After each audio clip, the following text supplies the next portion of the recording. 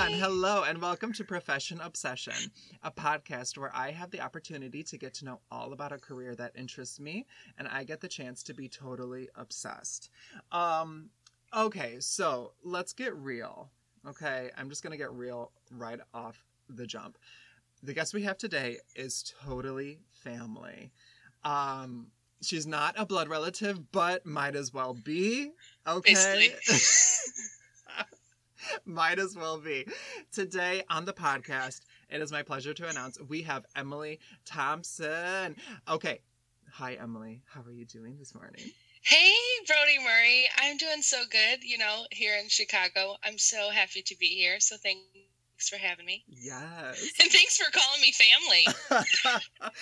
But you are. You really are family. Absolutely. And, I think I say you're like family because you are someone I can rely on to remind me of the past and like special moments.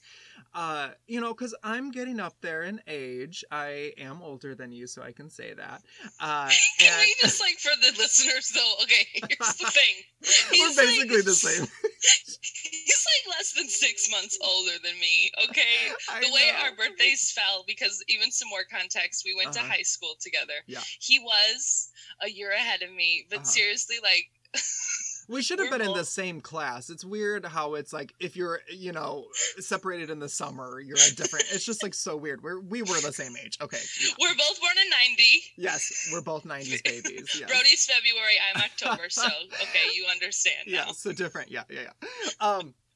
But so I can't remember anything most of the time. So it's nice because, you need people in your life who can recall those past memories and really remind you of how far you've come in this life. You do need those people. And you are one of those people because she has one of the best, most awkward, weird memories I have ever encountered in my life. You remember things from random days. I was going to say, I'm going to remind you of things that, you don't want to be reminded of. But, I'm there to, help you remember. That too. Memories, good, bad, otherwise, I don't know. But, yes, you recall things I have never... I remember a fly on your shoulder at, senior year lunch one time. Just the most random memories. Yeah, for sure, that's me.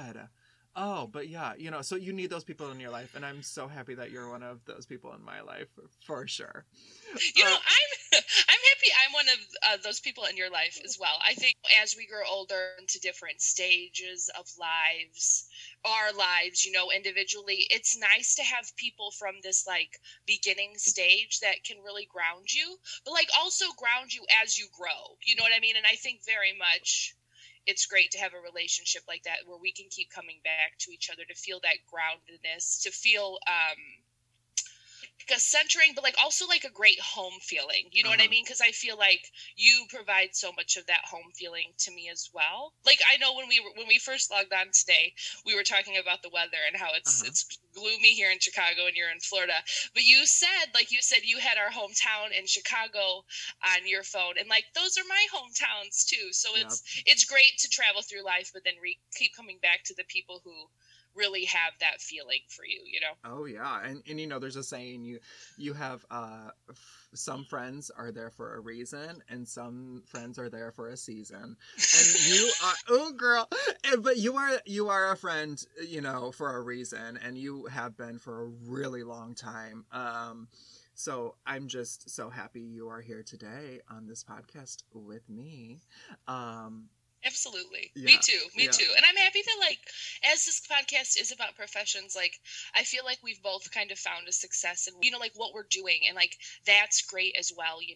We can connect about that too. So I'm honored and happy to be here. Yeah, we'll talk all about success and what that means to us. Yeah. So thank you for recording on short notice too, by the way. Absolutely. So everyone, so we have Emily Thompson here. Emily is a meeting and events planner for a nonprofit professional society focused on research with a neurological disorder. Now, that is a lot to take in. It's a mouthful. That's a lot to process. I'm still processing after, I've said it. But it is wordy. Yeah. But, it also is really important work. And I think we need to be aware of that. So, first off, how is your day going? I know how is your day going? It is gloomy in Chicago. Everyone, she does reside in Chicago. The day is good. I'm drinking a fresh cup of coffee. Ooh, me too. As I show Brody on our video chat, and this is recorded. Sorry about that. But no, day is good. I think I just got off a pretty crazy work week, so I'm ready for the weekend. Mm-hmm. As Brody mentioned, I work for a nonprofit professional society. We provide continuing educations to doctors for their specific area. Our specific area is a specific neurological disorder. So this past couple of months, we put on a live in-person event for doctors to get their education every year. It's over 6,000 attendees. And my job is specifically in planning that and the logistics around in-person events. But so the last couple of months, as we all have been dealing with the pandemic, it's been a crazy push and pull of like, are we going to have this in-person meeting or not? Mm-hmm. And so at the end of July, we decided we're pivoting completely virtual. And so every week from the end of July has just been ramping up because we have to prepare for this new virtual landscape of events. You know what I'm saying? Yeah. Yes, and we will get to logistics and all of that within the job. Sounds great. But I like to just get a little background on my interviewees. Okay, interviewees, yes. And I know probably all of this, but there might be something that you say that I don't know. So let's go into it. Oh my gosh. Do you think? I don't know. There might be something that I'm like, I never knew that. Okay, so we're all gonna learn something today, probably. Okay. So, we grew up together, like we said. We are from a small town in Illinois. It's about 2 hours northwest of Chicago. It's past the suburbs. It's not a suburb, people. So I was gonna let's get that right. Let's get it right. Thank you. Yeah. Thank you. People always say we've combated We've combated this kind of topic our entire life, right? Like when you say you're 2 hours west of Chicago, people still think that's suburbia. And like, I want to be clear to everybody listening, we were in the middle of the corn.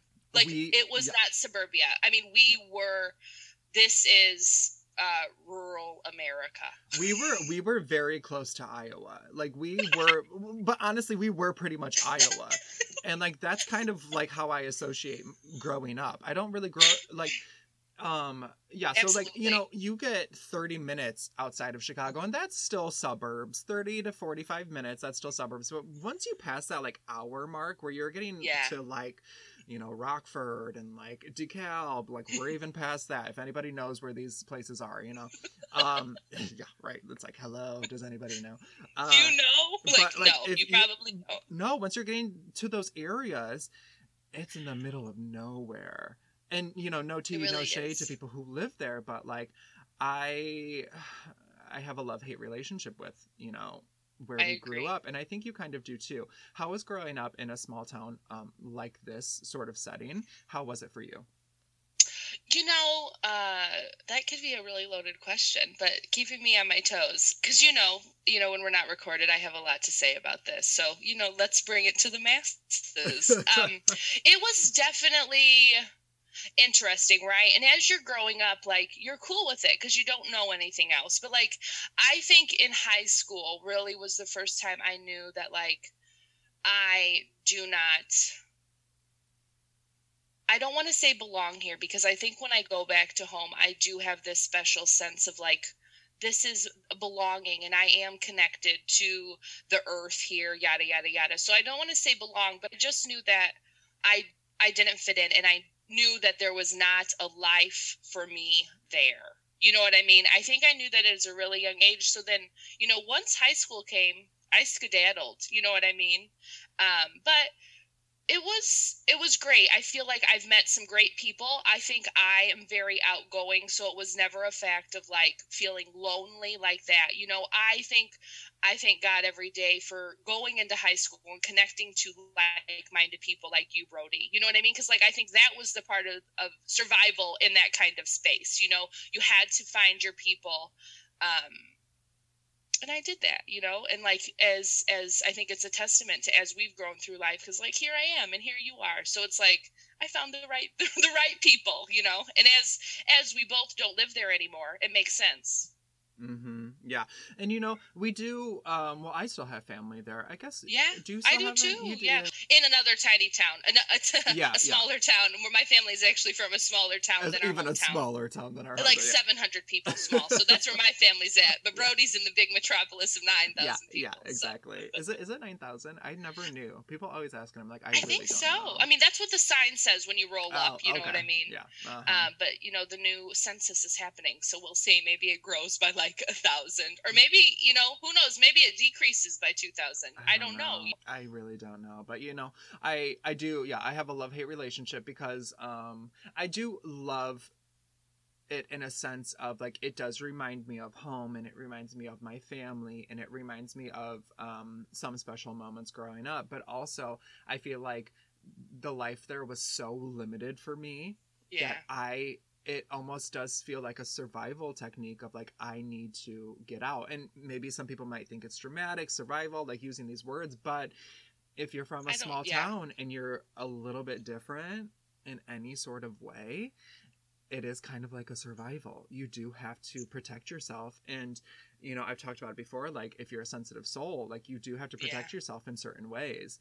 And, but there are some amazing people in that town, and some amazing people that we grew up with that I still call friends. I still, they still have a really special place in my heart. So like, there are good people everywhere. You just have to find them. You just have to, search a little bit, but they're there. Mm-hmm. I agree. I think, that the area that we're from, it just was a mixture with a lot of things, right? We're in the middle of nowhere. You're going to have access to things at a much, a young age, and you're going to have a lot of fun, right? And there's a lot of things that come with that, and a lot of growing up. So it's just like, make sure you find those right people to do all that with, Oh yeah. And also to help, take care of you and like get you through hard situations. I mean, I think that's a real reason why when I look back fondly on high school, I do look back fondly on it, because I had my group of people there to help me navigate through some of that hard growing up shit, and the perspectives, the other perspectives that I needed. I mean, Brody, what was so great about, we talked about this, of you being a year older, you know what I mean? You went away first, Mm-hmm, yeah. And it was great. It gave me an outlet to kind of jump away from home base and go explore bigger towns in Illinois, like where you went to school at, and things like that, So, I think our adolescence worked out pretty okay. You know what I mean? I think it was hard, but I think we knew what we had to do to find our own path and happiness to where we wanted to be in life, to who we wanted to be in life. I think that's another thing too, right? But even when I go back home, I always have this internal conflict about it, because I do feel such I'm home, but I do get a sense, and I think just with the landscape of everything happening now, and obviously we don't have to go into details of that, but I'm very thankful that every time I go back, it gets reiterated to me that I need to go. I need to leave. Mm-hmm. You know what I mean? I need to go back to the place that I consider home now, which is Chicago. Yeah. You know what I mean? Yeah, yeah.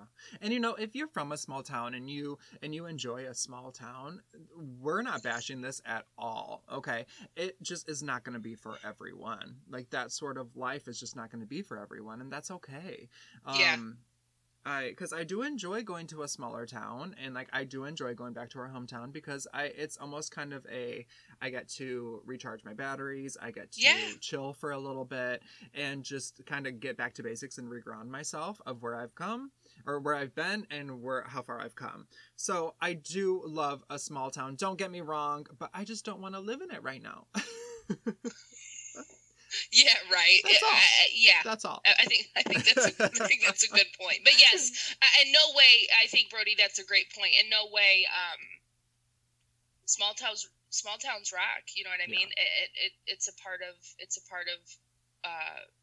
the entire world, I guess. You Yeah. have cities, you have small towns, and in no way, in shape, and form, I would ever pass on judgment to people who want to live in small towns. But I think no.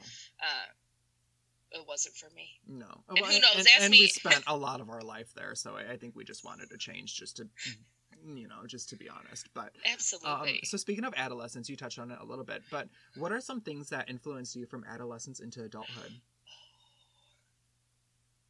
Adolescence. Because they're probably going to be similar to mine, honestly, but I want to hear yours. So, like, what specifics or like? Well, so like for me, like I think of, and you're probably going to know this, but like David Bowie was a very big influence. Got it. Okay. Yeah, like Cher was a big influence for me. Yeah. Like they both still are. But like those types of things that actually help you grow into the person you are becoming, like, and help shape your understanding of this life. Right. I would have to say, I think, especially in college, I did a couple of, like, because I have a degree in theater, like you, Brody, a lot of the plays that I did, actually, like, these parts that I landed really coincided with what I needed in my life right now. And so working through and, like, being an actor and, like, working through all the emotions that a character poses, I really feel like I did a lot of my growing through the parts that I had. But like absolutely right. Like if we point to like famous, like musicians and things like that, let's get real. Lady Gaga. I mean, I think the way she entered the world was absolutely needed for my generation, for younger generation, because that was the first time that I had ever seen anybody saying, "I am different. You're going to take it and it's going to be great. And we're going to jam all night long." I mean, I think in like, we were in high school, I think like I think I was a senior when Just Dance came out. And it was just like her opening up what all this could be and how you could be creative in these ways that weren't cookie cutter, weren't straight laced, I think that was really inspiring. You know what I'm saying? And I think she brought about just great movements, obviously, with the Born This Way, LB, the Born This Way Foundation, I believe she's yes, still, yeah. Right. But then just like for like, body positivity, LGBTQ, plus all of that, I think she just pushed everything to this great forefront where, who knows, right, where those types of causes would be if it wasn't for her. I think I owe her a lot. But then also like, right, you got like Florence and the Machine, Florence Welch, I think she was great and she was fantastic. But I think for me to kind of grow and what shaped me, honestly, were the experiences that I had, I think from high school to early 20s, and then like right as you navigate to your late 20s, a lot of stuff happens. I think you have an awareness shift, and I just think for me, the path was not always smooth, right? And I think my own life and how I chose to handle things and having some up and downs really helped me get to this place of balance where I think I'm at now, Mm-hmm. Yeah. Sometimes you need to go through those lows to get to the highs, and I truly believe that. And I say, like, if you make a mistake, it's okay. People make mistakes, okay? That's part of life. Absolutely. But it's learning from those mistakes. It's not, to continue to make that same mistake. Like, some people do that, and I'm like, this life we're living, like, you have to learn, and you have to adapt, and you have to really expand your mind to different things and new ways of doing things, and just... It's okay to make mistakes, people. Just learn from it, or try to, Absolutely. And to your point about you're going to keep learning lessons, it's like a great saying. Your life is going to keep having you go through situations until you actually learn the lesson. So the lessons will keep coming up. You know what I mean? But Brody, to your point about the lowness of life, I mean, I got this job that I have now, and bringing it back to the topic, right? Because yes. Brody and I can get off on tangents. Yeah. I got this job from a temp agency. Yeah. So, like, even on that kind of level, right? Like, you have to go through things, you have to try things. And even if, like, right, some people look at a temp agency of like, oh, that's, I'm not at that level yet. I'm not that desperate or whatever. But it's like, I think you have to try, and who knows what kind of opportunities will come up from just making a move. Because I feel like, being from the small town and moving into Chicago, the first year that I was here was it was overwhelming for me. I had a degree in theater. I obviously was lacking some kind of gumption to get out and audition, because I just wasn't doing anything. I wasn't fueled by that. I had to land on my feet somehow. And so the temp agency opened up. And now I feel like that opened up so many doors into life I never thought I could have. You know what I'm saying? So it's just crazy how life works. Oh, yeah. So my message to people listening, like, if you're going through it, keep going through it, because it's a beautiful process. You just going through it. And I hope you find what you're looking for. Oh, yeah. And, you said you are a trained actor. And what was your time like acting, like in the acting role? And would you ever get back into it in any sort of form? Are you? Yeah. This is another loaded question, too. I think actors are sensitive people. And I think I really feel like, Brody, as we were getting trained as actors and coming out of acting school, the landscape had really changed, right? Because when we were younger, there was like social media was just starting, I feel like. And so you didn't have to really sell yourself on like that kind of platform. You know what I mean? And so while in acting school and going to college for theater, I really loved it. I loved the trial and error that you could safely practice and learn emotions and how to navigate them with different roles. I really, really loved that, And it's kind of like how, like, even as a little girl, I loved dance class, but like I could like take or leave the performances, And I think for acting, right, it was intimidating after college and really having to like be your own hype man and really putting yourself out there in a very vulnerable way and going to audition. And I feel like the sensitive artist in me, of my most vulnerable places, I just couldn't handle that.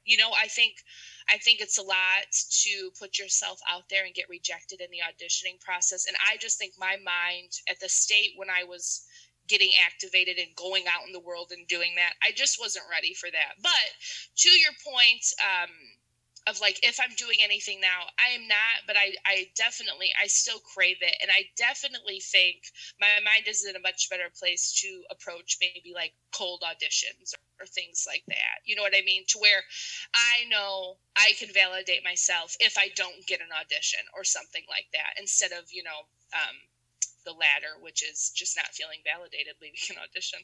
Mm-hmm. And acting's a profession that you really can revisit at any moment. I feel like I've always said that if I take a little break from it, I can always revisit it in some capacity. And yeah, you are right. You do have to be your own boss as an actor. Like, yes, you're going to have directors and you're going to have, maybe a manager, maybe these types of things that can help you along the way and like help your focus. But you really are your own boss, and like, in how you see success, whatever. But whether you're going to be successful, whether you're going to get that next job, whether you're going to go the route that you really want to go, it's really up to you. And yes, you have to have people say yes to you, casting directors and all of these different things. But just you going to the audition, getting up, going to the audition, and putting yourself up for that, well, yes or no. Right. That takes a lot, and that is, you are your own boss in that way. It does take a lot. I mean, and it takes a lot of like mental strength too. You know what I mean? And I think for me, it's just like, I didn't want to deal with it. I wanted to just like jump to the art of it all. You know what I mean? And I think that was really hard for me to understand, because I think, there were moments in there where I kind of just felt like, am I giving up on myself? Am I a failure? I went to school to do this. I had this drive in school. I thought I was going to be able to do it. And then, I get to Chicago and I'm a hostess. I'm not doing anything. And then luckily, I applied for the temp job, and all the ways that I wanted to be fed by acting You know what I mean? I am out getting fed in creative ways in my professional setting now. You know what I mean? Because I think also with acting, right, there's a time that you have to really say, can you make a living off of this? Because as you know, right, the bills pile up, you know? And so it's just like, I think, you know, I got the temp job and then I got the full-time job at the nonprofit that I'm at now. And I think that's really where it all kind of clicked for me, that like, oh, maybe theater isn't my path, that I'm cool with this, you know. But do I miss theater? Absolutely. Mm-hmm. Do I miss being creative? Do I miss this feel of being one out of a collective? Absolutely. But I will also say, like, I still get those kind of feelings in my job now, which is a beautiful thing. You know what I mean? And Mm-hmm. I'm so thankful that I've landed where I have landed, because I think it's what I need, and it's kind of a modge podge of everything that I need, from acting and you know, this professional life and health insurance. There's just a lot of things, so I'm very thankful. There's a lot of things that go into it. Yeah. So yeah. You touched on being in Chicago. What year did you move to Chicago? Oh gosh. So I moved to Chicago in December of 15. So I really started off January of 16 here in Chicago. Yeah, but I got our apartment in December of 15. So it's been a while. Yeah. This December will be 5 years, I think. Oh wow, yeah. 4 years. 5. So time flies, yeah. Yeah. And what are some of your favorite things about Chicago? You know, I live in Logan Square, and I love Logan. I love feeling that there's everything happening. I love feeling that you can go find what you're looking for because you have the opportunity of so much. I love the eclecticness of my neighborhood. You know what I mean? And I also just like the neighborhood vibe. Like, I love bouncing around to neighborhoods. I mean, and don't get me wrong, downtown is great, but I think there's so much more to offer in the neighborhoods. You know what I mean? These things off the beaten path. It's fun to go and explore. Oh, yeah. I mean, there's great things about downtown and, you know, and Magnificent Mile and Navy Pier, all those things. They definitely have great things about them, but the neighborhoods are just so much fun, and there's just so much life happening around that, like, that's the best way I can describe it. There's just so much different life, and just, yeah, it's fun. Well, I think to that point, each neighborhood has like its own vibe, right? Mm-hmm. So like you can kind of like get this gamut of all the differences of Chicago, you know, just kind of traveling through each of the neighborhoods, and that's really fun. Yeah, you know, that is actually a really fun thing. And so, you know, we're gonna go to a quick break, but what I want to know. What is, because I don't think I know, what is one outlandish thing you wanted to be growing up? It doesn't have to be outlandish, but what was like one thing that you really wanted to be? Gosh. This is interesting. I think obviously, you already know what I'm going to say. I would love to be a character on SNL. I mean, yes. I know that's, like, not outlandish. It's not, and, like, of course, right? Like, I wanted to be a ballerina. You know what I mean? Like, who didn't? But I think, like, I had some lofty goals in like, the performance space. Let's get real. All these skits like that. I mean, you know, you've seen me at my best, at my worst. The best at least has some funny things, you know. I always said you needed to be on SNL because you just, oh my god, just you can adapt yourself, and like that sort of like sense of acting, you can really adapt yourself, and like, you know, improvisation. I can't say it, but you get what I'm saying. Like in that Absolutely. Sort of realm of acting, you are very very successful. Okay, do you know what mine was? Okay, so I don't think I've ever told you, but what I wanted to be. Okay, so I think I was in first grade. So wait, was it? Tell me. I just want to guess one. Taxi driver. It was. Okay, good. Like, okay. Also, like, what the hell? Like, okay. So in sixth grade. So in no, not sixth grade. First grade. I was 6 years old. I had a very I had this vision that and I still remember it to this day. I wanted to be a taxi driver, but specifically in New York City. And no tea, no shade to drivers and to taxi drivers, Uber drivers, because you can make some money doing that. It's a living, yeah. It's people's careers, yeah. But it's not. It's sort of a weird thing to be when you're wanting to be when you're younger. I don't know, but I think it's because I always loved I've always loved people, and I've always just been interested in like different ways of life, and so Absolutely. I think that New York City, like you would see a lot of people as a taxi driver, no doubt. So look in here, like I can imagine you're the driver behind somebody doing that, but also like, can I just understand like when was actually the first time you rode in a taxi? Oh, not until I was probably like, I don't know, when I moved to Chicago, probably. Like, yeah, no, I don't know. Yeah, so that was my vision when I was 6 years old. I also just, like, picture you, like, on a New York City corner, like, just kind of, like, posed up on the taxi with, like, a taxi hat, like, waiting for your rides. Okay, perfect. We're gonna go, on that note, we're gonna go on what's your other one? What's your other that one? That was it. That was a taxi driver. That was it. Well, and I also wanted to be, but it was more of, like, a, like these like sort of like stock careers, like, oh, you can be a teacher or you can be. So my other one was an astronaut, and that didn't happen. You know how much math you would have had to do to be an astronaut? And I'm horrible at math. Like, we know this. Like, this is not. Yeah, no. I just wanted the honors. I wanted the glamour of like the, like I'm the first man on Mars, like something like that. I'm the first gay man on Mars. Oh my God, that would have been so great, Brody. I know. Okay, we're gonna go to break, everyone. Oh my God, we'll be right back with more from Emily. Thank you. A huge thank you to the musician Elijah Knoll for allowing this podcast to use a song from his album Delusional. Go check out all of his music on iTunes today.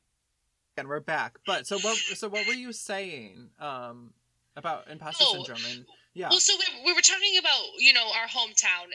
This is going back, but I think saying how a part of the reason you're doing this podcast is to learn more about things you just never knew. Mm-hmm. And I think because being in a small town, it limits your awareness of the possibilities of what you could be, of what's out there, of what you could be, you know what I mean? And all these like really finite job roles, mm-hmm. that you could have. We missed out on that from being in a small town, and then how that translates, right? And how I move about my professional world as I am always battling, and I'm not always. I think as I get older, I can combat it, but I'm always really dealing with, I think, an imposter syndrome because of being from a tiny town and not understanding that the world is for our taking. That I can come into Chicago and be in this high-level professional space and move well and freely in it, because the limits of where we were born at kind of were just naturally ingrained in us, maybe. Mm-hmm. You know what I mean? Because, like, think about it, right? Where we were at in high school and graduating, and the opportunity that was presented to us just by default is not the same opportunity than a high schooler at Lane Tech graduating in Chicago. Just by the sheer locale, mm-hmm. You know what I mean? Of Chicago being a hub in the entire America, and then just this tiny town where we're at. You know what I mean? So I think it's just like, I will be keeping that in mind if I ever choose to have kids. Yeah. You know what I'm saying? Because I think a lot of people think small towns are safer and everything, but I wonder, and I don't know, right? Because I'm not a parent. I probably won't be for a good 5 to 10 years. But it's just like choosing where you have your kids go to school. What is that opportunity cost you're giving up of where they're not going to school? Whether that be small town versus city, or suburb versus city, or suburb versus small town, or suburb versus suburb. Mm-hmm. You know what I mean? And I think right, that we can look at it on professional and future level of where these kids are going, but like you should also look at it on like on a diverse level, are my kids getting, and they're susceptible of all different kinds of cultures, all different kinds of lives, or are, when they go to school, they're looking at everybody who looks just like them. You know what I mean? So I just think, so a different level of like inclusion. Yeah, and diversity, right? On a whole different level. And I just think, I know we're talking about professions in the long term, but like, let's take a second and like really think, like, how do parents pick where they're raising their kids, And it has a lot to do with how we grow up and enter this professional world, and that baggage we carry with us based on where we grew up. You know what I mean? And I think that's hard to navigate, because I think if you're not from a small town, you don't really understand the things you took for granted being from a city, and that opportunity you had access to. Yeah. Sorry, that was a lot. No, it is. Makes sense. No, but but also people could probably turn it, and like if they are from a bigger town or grew up in a bigger town, they could be like, well, you had kind of like a serene sort of like humbling beginning where you could figure out more about yourself and like have more time to, I don't know. I'm just trying to, play devil's advocate. No, you're right though. You're right. I mean, I think it's a double-edged sword, when I think people from both sides of the aisles, whatever those aisles may be, will always kind of have that what if and that volley back and forth of like, what was I missing out on? What wasn't I missing out on? Yeah. I mean, yeah. But I think it comes back to like, yes, there's going to be different ways, right? But it's understanding those different ways and accepting those different ways and living your life and right, carrying on. Absolutely. And I think luckily, Brody, something that, whether that be our parents or whatever, something instilled us that like, because we're not finding what we need in our hometown, we're going to go out and find it. I mean, I think out of my awareness came to school, you know what I mean?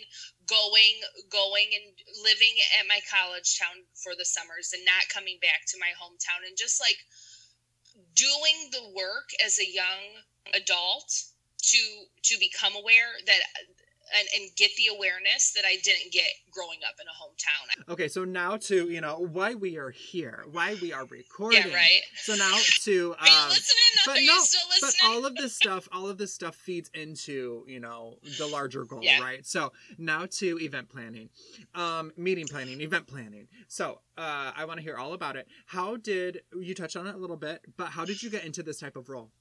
Yes. So, like I said, I landed in this as a temp job.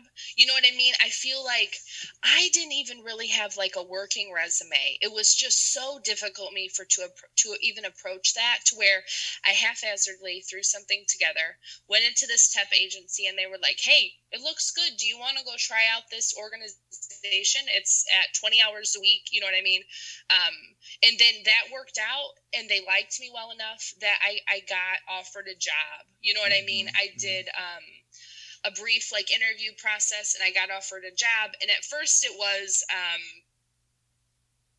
really supporting my supervisor. You know what I mean? She was a one-woman meeting department. And so I started out as an events assistant, and now I'm working on my 4th year with my organization. I went from events assistant to events coordinator to now I'm a planner. So I've definitely grown with the organization, and that's been very rewarding. You know what I mean? Mm-hmm. Yeah. But so temp agency, long story short. So temp agency, yeah. And did they kind of cater this role around you because they liked you so much? I remember something about that. Didn't they kind of work with you on some level? For sure. I feel like my role really was supposed to be just a temp role. But I think because I came in and just so gung-ho and happy to be a part of something professional, let's get real, right? Like, it was my first office setting job. In college, I did retail. When I moved to the city, I did the service industry. And so I think I just showed up and I was willing to learn and be a positive impact in the office. You know what I mean? It really worked out to where I had interviewed for a job they had open, which was like a member services specialist, meaning like front lines customer service where our members call in for their needs. Because again, I'm a membership organization, professional society, and our members are our doctors who are in our specific neurological disorder. So we actually have people we have to service. You know what I mean? They pay a yearly due, and we actually have to give them a product, which whether that being the education credits like I talked about early, or some other kind of service. So I interviewed for that, and honestly, that was my first professional interview, and honestly my only professional interview that I have had. And that was a learning experience, because I went in there knowing I was doing this meeting work already. You know, I liked what the meetings and events work that I was doing, but this job was open, and I really was like almost too transparent to where it was my detriment, because I was just like, well, if you guys think it's a good fit for me in this role, you know, maybe I will, you know, I'm happy to take it, you know, because I wanted to be I knew I wanted to stay in the professional world, right? Like I was really trying to get out of this temp role, and especially within the organization, because I do really like the organization I work for. I think it has a really great work culture, and their understanding, you know, of parents who work for us and everything like that. The benefits are great, yada, yada, yada. But so in this interview for this membership specialist, I came out and I knew I didn't want it. And luckily, right, then it pivoted to Emily does really want to work in this meeting space. And so they created a job position for me because they didn't want to lose me. So that was really cool, right? Like that was really great. And it only reiterated how great of a match and how lucky I was to really land at this organization. Because like, who does that happen to? You know what I mean? Like seriously, like I just got really so lucky. And honestly, like how I got, and I think about it, Brody, all the time, how I got like directed to the temp agency that I got was through like my old roommate, best friend's coworker at the job that she was at during the time. So like, I'm a firm believer, as I'm sure most of the people listening to your podcast are, and you, right? Like the universe, you know, your higher power, if it's God, if it's whatever, they really do conspire to help you out. And I just like throwing it up, hallelujah again. I'm so lucky, you know, because like again, I've 4 years ago I landed this gig, and I'm still growing with them. And it's just like it's opened my world up to so many opportunity. I can travel on my organization's dime. I've been all across the country. It's been such a blessing. I'm so thankful. You know what I mean? Because again, right, going back to what we already talked about, this imposter syndrome, being from a tiny town, I just never thought I would even have the opportunity that I have with the organization that I'm with, you know, helping people, helping the doctors, then in turn helping their patients. It's quite a beautiful thing, and I'm thankful every day. You know. Yeah, you know, and that is beautiful. And no, please. And my what answers you said, are long. No, I love it because you explain to it and you actually speak to what you are, you know, right, trying to say. But so I really loved what you said about the universe. You know, I think a lot of people, you know, sometimes this life can be hard. Don't get me wrong. Sometimes this life can be very hard. Can we just like take a moment for how hard life is? Like just to pause. Yeah. It really can be, and especially, you know, the climate we're in now, but we're not going to touch on that. But, yeah. So, you know, I think a lot of people are like, oh, you know, it's, you know, just everything's against me. Nothing's working out for me. Really, the universe wants to help you. The universe is trying to give you what you need. And I might be getting, you know, very metaphysical up in here, but I don't care. The universe I don't think so. really is trying to speak to you. Yeah. And, it's your choice or not to listen to it. It's your choice or not to open yourself up and actually receive the message of, oh, you know what? This isn't working. Maybe I need to go down this route. This isn't working for me either. Maybe I need to try this. Try new things.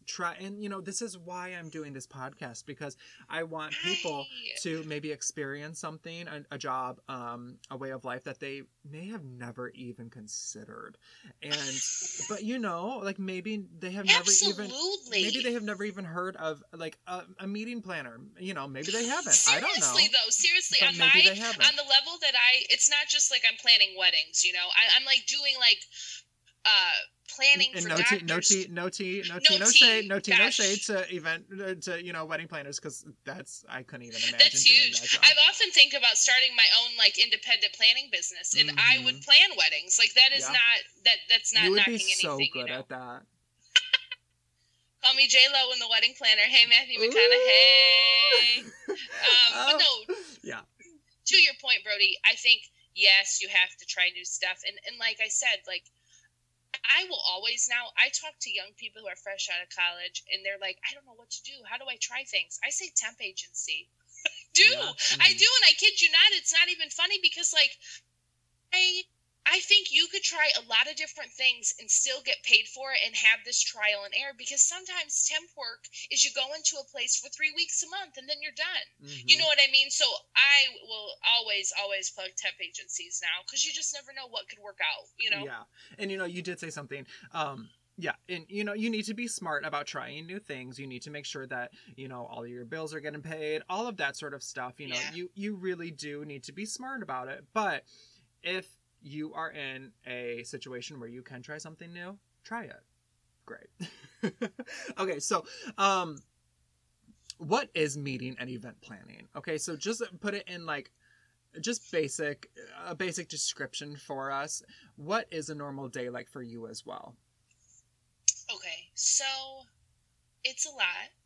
I think it's a lot of logistics, especially in the role that I do now. I'm in Excel a lot. I got a lot of different Excel spreadsheets for a lot of different things, and it's,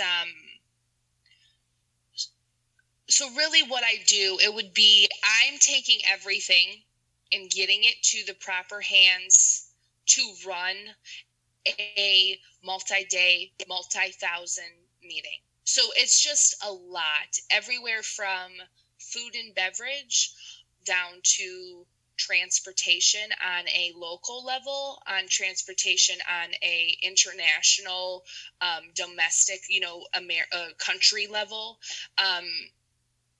It's a lot of different things. And the cool thing, right, about the event planner's role over time, it's changed, because it can be just these, literally plan something, make sure everybody has what they need. But then now you're seeing this kind of event planner role going into more strategic meeting planning and meeting design. So really having the meeting planner take on a bigger role in budgeting, return on investment for the organization, and then right down to this level of how are we having the people who are coming to our event absorb this content? How can we give them the proper program format so they can go and do what they got to do? And how is that measurable, right? I learned this great thing, and it's return on investment, and there's all these different levels to it, and how you can measure if a meeting, an in-person meeting, is actually worth what it's worth, like these intangible things, like what these people learn at the meeting, if it's worth the cost of the meeting. So it gets really interesting and very, what's the word? Like high thinking, if you will. You know what I mean? It's much more than just.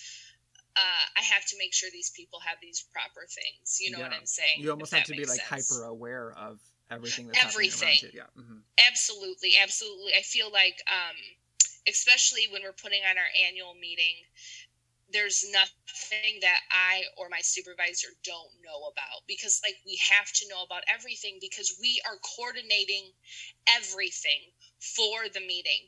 And I think it also opens up, because like I work with a lot of different vendors, so it's great because I still really feel the collaboration aspect in my job of what I felt of theater, which is like I am part of a team that's putting on a production, and I really get to help the success of the production, which is kind of cool because I feel like I do a lot of production things too, so I just feel like I'm broadening my skill set in a lot of different ways. And some of the things I do are just really crazy. Cause like, yes, I am doing the thing. Like if if there's a person on our board of directors who wants something specific, right? Like if he wants this crazy kind of hot chocolate, yes, am I the person to go look for all the cool types of hot chocolate we can give him?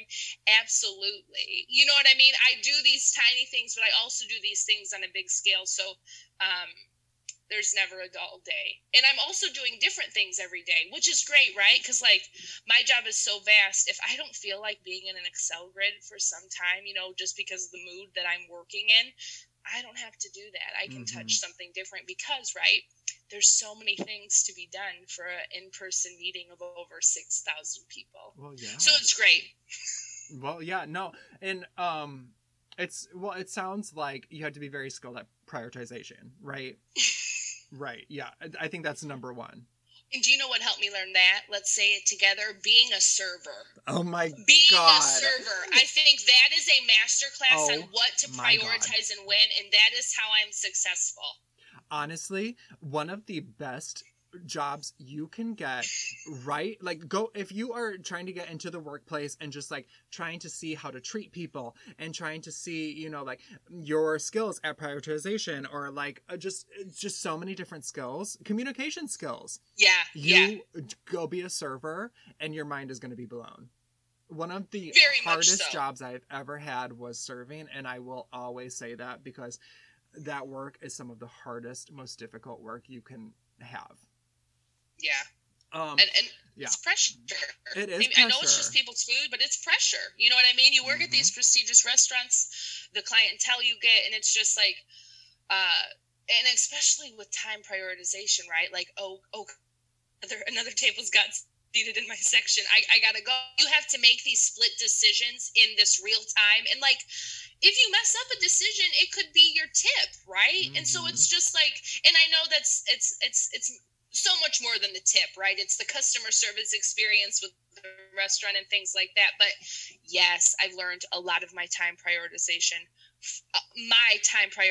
I have learned from serving. Yes. Absolutely. Yeah. Absolutely. And you know, it's funny because it kind of ties into, you know, you're your own boss as an actor. You're your own boss as a server too. Yeah, you have managers. Yeah, you have a restaurant owner, but your money depends on you most of the time. Not all the time. Absolutely. Not all the time, but most of the time. So yeah, that prioritization is a skill that you definitely, I would assume that you would need. What other type of skills would help you be successful in this type of role? You know, you gotta like details. You gotta like slicing and dicing data. You know what I mean? And you gotta like tracking things. I have attendee lists that I have to follow and make sure my attendees are doing what they have to do, make sure they're booking their travel, making sure they're doing hotel.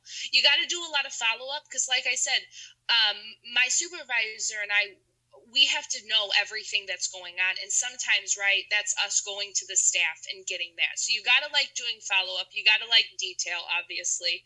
I think another thing that you really have to like is you're a connector. You're taking what the staff and the members want you to do and you're putting it into actuals, you know, and like hard things. So you are a connector, a conduit of information. So you have to be, I think, with that being said, I think the biggest skill that I think makes me successful in my role is you have to know how to deal with multiple different types of people. So, and I want to give you guys some more context about that. So we plan our one large meeting, you know, a year, but also a part of my job role is planning smaller meetings throughout the year, whether that be at an airport, hotel out of O'Hare, or bringing the group downtown. When I go to plan these meetings, I start with the staff liaison to the content of the meeting. And so if I'm planning 7 meetings throughout the year, that can technically be 7 different staff liaisons. So I think a great thing about me is like I match people's working style. I know how people are, I'm empathetic, and I meet their needs of what they need and what type of work style they have. My job is not about me. It's about producing a product that's good for the collective at the meeting. And so it's just like, I think it's what I like about it. You know what I mean? It keeps me on my toes. Yes. So now, so CMP, oh my God. Okay. So you guys were laughing about something else. I'm so sorry. But okay. So CMP is a new part of your title. And so you just told Yes. me about this. So it's a certified meeting professional. So CMP, you guys. Now, so you had to like study and take a test and like all of this sort of like work. So what was that Bullshit. like? So it was, at first it was daunting, right? I think, going, it's great because it really just, everything about our conversation builds, so like going back to being from a small town, who would ever thought I'd have letters behind my name? You know what I'm saying? So, I mean, it was kind of daunting, but I was prepared.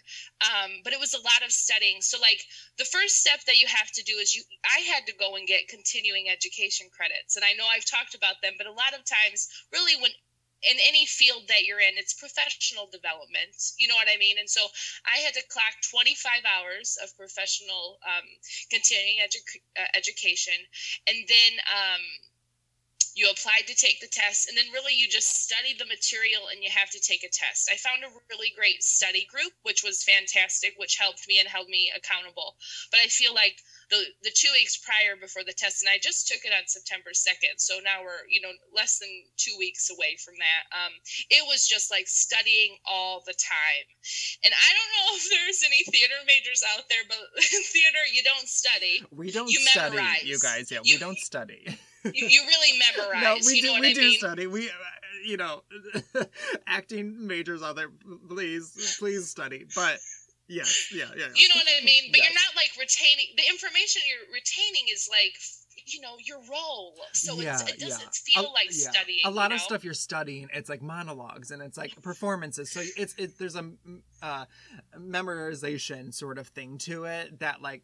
It kind of blurs the lines of studying and just memorizing something. And it's different from different majors. It's not like you're memorizing these facts to go and spit them back out for a test. It's very much, it's just different. So to get back into the studying realm again, that was a process. But let me tell you, from this process, I feel like I have a newfound love of studying and the stillness of just like taking in information never had. And like, right, who knows if that's me pushing 30 or who knows if, you know what I'm saying? But it's just like, I'm happy I had the process to kind of find that new love of studying. Because it's like, you guys have to focus and study. You know what I mean? Like I had to really just like put my phone away and really like just retain information. So that was fun. That was fun. And then, the day of the test, because of COVID, I had to take it at home. Mm-hmm. And I could have gone to the testing center, but I didn't want to wear a mask for 4 hours. Like the test was like 3.5, 4 hours. And I was just like, I'm going to take it at home. And that was really cool because I got to do all this kind of crazy virtual security checking stuff. So, I had to get my glasses, they video cameraed my room. They took pictures of my hands. I got some finger tattoos. They had to make sure those were like not notes or anything. But then once we got through all of that, the test was great. And it was like right away, I knew if I passed or failed. Oh, see, I like that. I need the I need the climax. I need the build. I need to know if I passed it or not. Yeah. I don't want none of this like 2 weeks. You'll get it back. No. No way. And so that was really great. But I will say, I took a lot of practice tests and I got done with them in like an hour and a half. And with the real test, I used up all of my time because I just wanted to make sure. Yeah. Right. Exactly. But it was great. And oh my gosh, work was so supportive of me. And I think it honestly, and like, can I get real right now? It honestly was really hard for me to study this subject matter because the year that we're living in, live events have just got the rug pulled, right from underneath of them. And so like even my events, I had meetings in January, and then in March I had 2, they were canceled. And it was just this abrupt shift where like I held kind of some bitterness, towards what was happening in the world and towards like these events not happening. Cause like, that's where I got my self-worth. I love, and I think it's so much of why I was a great server, and what I loved about serving is like, I love these tiny exchanges. I love making people happy. I love giving good customer service. You know what I mean? It's what brings me joy. And so to have that completely wiped away from COVID, it was a lot to navigate, and like seeing people lose their jobs from live industry events not happening, it was just, It was a lot. So I had to really deal with some of my own internal conflicts to get to a good point about studying. You know what I mean? Why would I be learning this subject matter when, like, I don't see a time in sight where there's going to be live events? You know, it was such an interesting battle I played with my internal mind and emotions, but we got there and we got through it. And let's hope, 2021 is much better. But I guess I was so honored when you asked me to be a part of this podcast, because I wanted to, because it's you, obviously, but I wanted to share this side because I think, in America, the restaurants are being amplified and that people understand how their, small businesses are suffering. But I just wanted to say, I think the events industry and the live events industry is suffering, and people are, highly skilled people losing their jobs because there's just not people meeting. And so I'm so happy for this platform to amplify that. So thank you so much, because I do think people need to be aware that there is this industry that's suffering greatly, because of COVID. I mean, and it's not just my industry; it's across the board. But I'm so thankful to have this podcast as a platform to share how it's affecting me. The climate we're in is pretty intense, but you always. We will probably get, hopefully, to a point where, we can travel again. And, travel was a big part of your job. And so what was one of your favorite places that you did travel to and you might be looking forward to traveling to when, things calm down?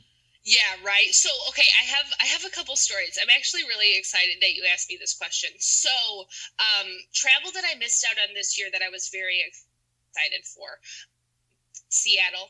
I had already been there, though, but I was looking forward to going back there. I was going to go to Portland for the first time. Never been. And I feel so, with what's happening, just that whole city in general, you feel for them. And so I was really excited about that. But I've been to destinations, I'm so thankful that I get to travel multiple times a year to do these like site visits for future meetings, and really we use site visits to understand the flow and the venues and how the meeting's going to run. You know what I mean? Once we're on site, so we use those as like research trips, if you will. Yeah, so you go before. So anybody who might not be familiar, you go before the actual event, like sometime before the actual event actually even happens, and absolutely. You just do some research around the area. Yes, absolutely. Thank you for giving that context. So we go about a year out. So do you have any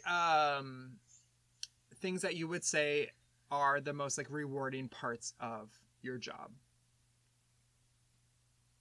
Yeah, for sure. I think it feels good to execute. I do so much planning, right? Like that is what I do. And to get on site and just like feel good about your preparation and just like execute and like to trust what you did, it's so rewarding. But ultimately, I think it goes back to what we were talking about just with who I am. I love doing a good job. That's rewarding. I love giving people good customer service. I love supporting my team. And all of that is rewarding because it feeds me. You know what I mean? It makes me feel good about the work that I'm doing. So any customer service thing that I tackle, absolutely. Whether that's helping our members or my staff, yeah. Okay, so someone who might be wanting to get into sort of event planning or some sort of planning job, how do they get into that line of work? And I mean, besides maybe a temp route, but like how would they sort of pursue that route?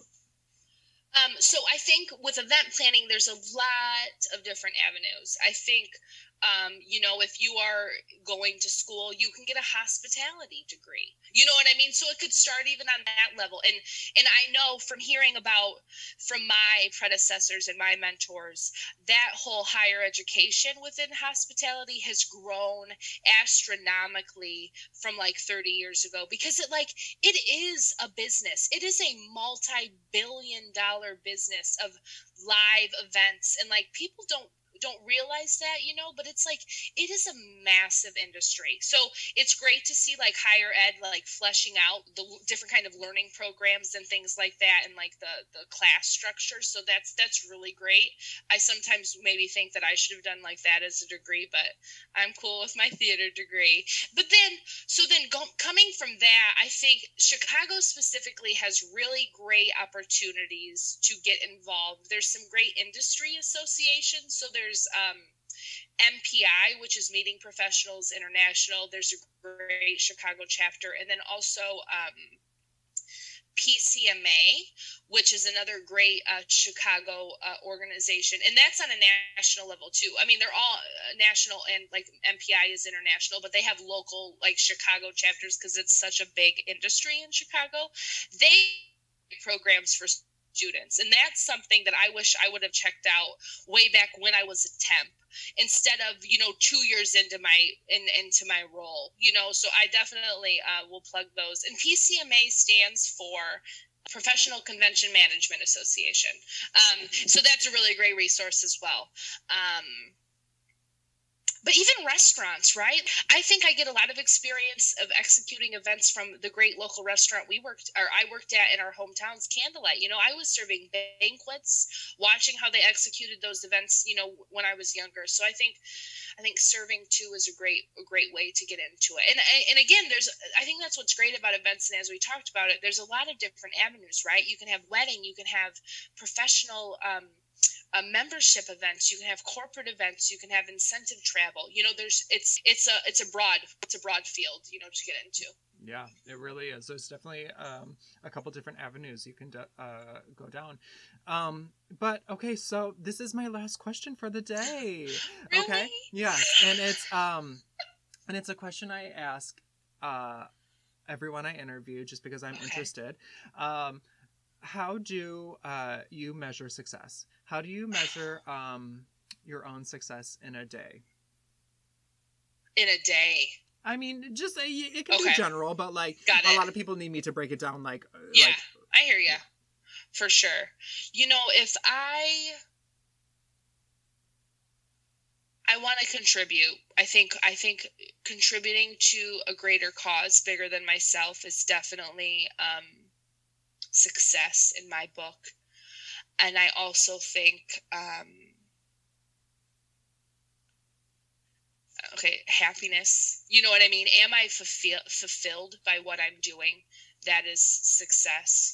I think that more so drives me more so than any kind of monetary value. I'm so thankful that I'm connected to an organization where like the work that I do lends itself to the work of my colleagues who are doing work on a mass the betterment of patients within this neurological disorder. So I think I have found an organization that's the best of everything, out of all these things that I think that are success, being part of a great team, doing work for a bigger cause, feeling fulfilled in my job role. I'm a part of an organization that really supports me to do all of those. And I feel like I do it on a daily basis. I also want to say I found an organization that I can really do a lot of trial and error, and it's a safe space. I think that is also so great, especially for an up-and-coming professional like myself. I think that's great.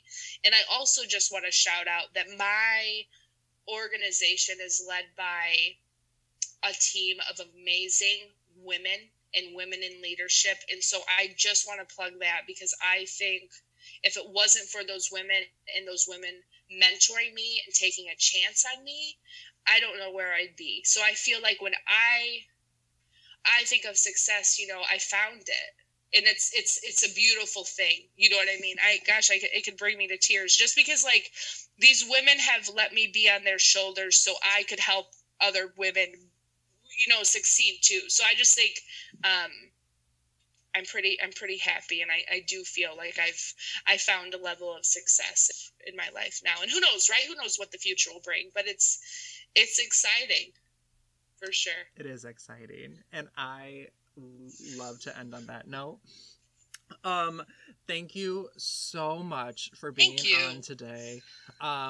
you bring such a light into the world and such a happiness, and you're not afraid to share it. And I'm just so happy you were able to do this today. Thank you, Brody. Can I just say Brody is like also sharing a light with this podcast? I think it's great what you're doing, and I think a lot of people will find it informative and helpful as we navigate this crazy time. You know what I mean? So just thank you for what you're doing and providing a platform for people to come and share stories and their professional path, right? Mm-hmm. Oh, yeah. Well, thank you so much. And thank you, everyone, for listening today. And until next time, see you later.